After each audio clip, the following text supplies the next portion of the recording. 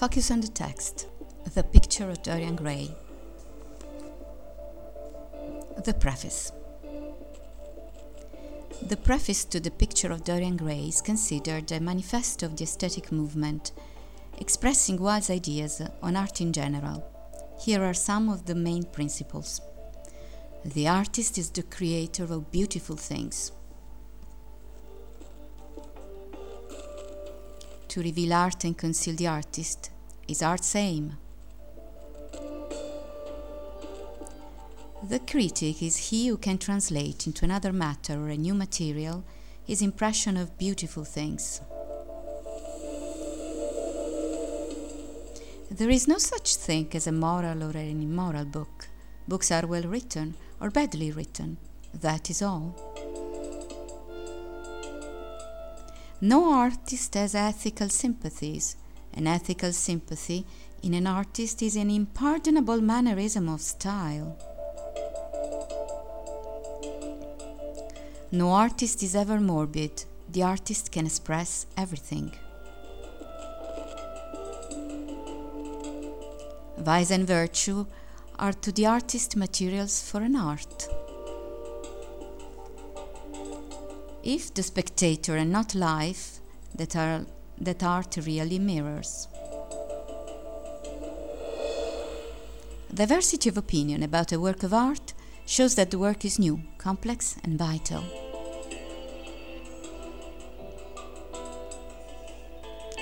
The plot.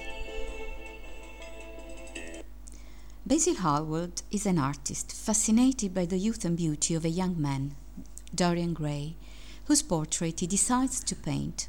Once it is finished, he shows it to Dorian, who sees in it something he had never been fully conscious of before, his own beauty, and understands with horror that the beauty of the portrait will last, while he himself will grow old and horrible.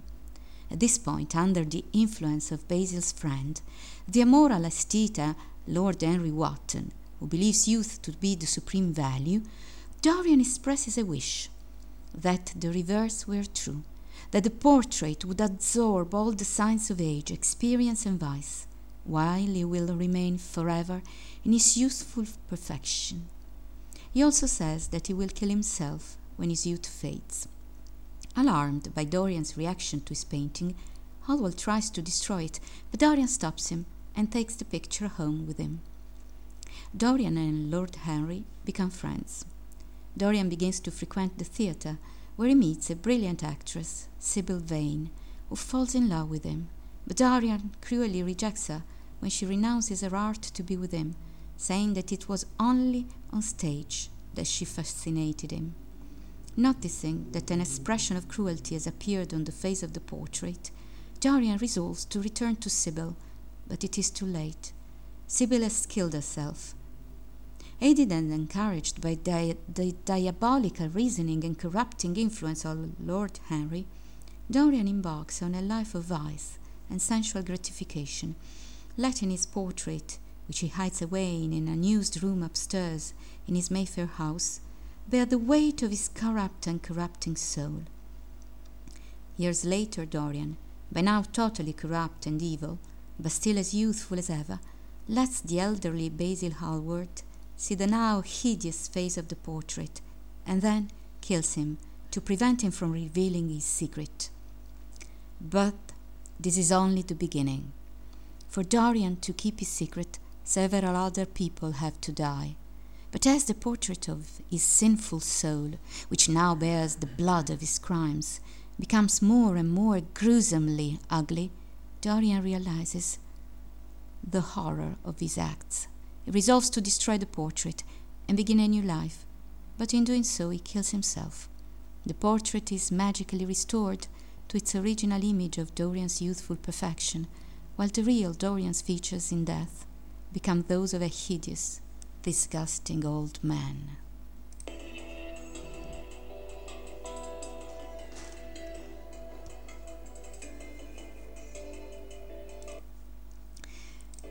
The exchange of art and life. The picture of Dorian Gray begins with a playful dialogue on the nature of art in the modern age. For Basil Hallward and his friend Lord Henry Wotton, beauty and appearance have become the ultimate values. Art can no longer be judged on moral, but only on aesthetic grounds, reflecting the motto of aestheticism, art for art's sake. This discussion forms the prologue to the story itself, which moves from typical Wildean comedy into a nightmare world of Gothic horror, as Dorian, through a Faustian pact with an absent devil, steps through the looking glass, making his own life an unchanging and untouchable work of art, while his portrait becomes the mirror of his real inner world. This split between appearance and reality forms the central core of the novel.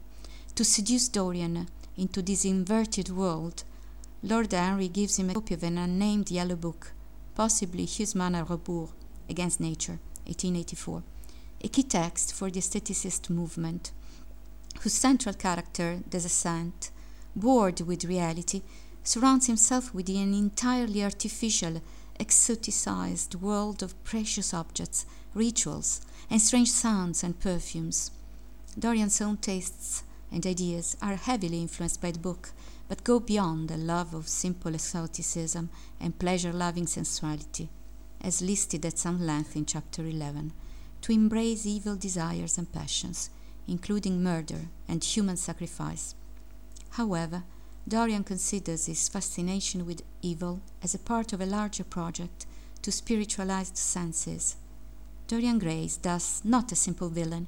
He embodies many aspects of Wilde's own philosophy, in particular his rejection of the utilitarian values of industrialized mass society through the cult of art and beauty for its own sake. In this, Wilde was much closer to the ideas of French symbolist poets such as Baudelaire, Verlaine, and Mallarmé than he was to his Victorian contemporaries in English literature. His aestheticism was to have a profound influence on the work of others, including Gabriele D'Annunzio in Italy.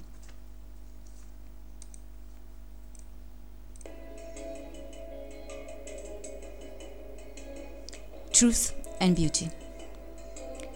In some ways, the picture of Dorian Gray can be seen as an extending meditation on the final words of John Keats' Ode on a Grecian Urn. Beauty's truth, truth beauty, that is all ye know on earth, and all ye know to know. For a while, the work of art is neither simply true nor false. Its superior value resides in the way it acknowledges and incorporates what is false or deceptive as a part of the true. Wilde was fascinated by the art of the Pre-Raphaelites for the way its visible beauty suggested simultaneously spiritual purity and unspeakable pleasures. As Lord Henry notes early in the novel, beauty is a thing which cannot be questioned, which appears as one of the great facts of the world, and has its divine right of sovereignty.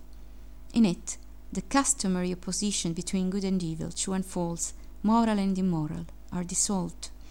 When, at the end of the novel, the picture of Dorian Gray is restored to its original condition, we find ourselves asking whether it is in fact the same picture of youthful innocence we saw at the beginning.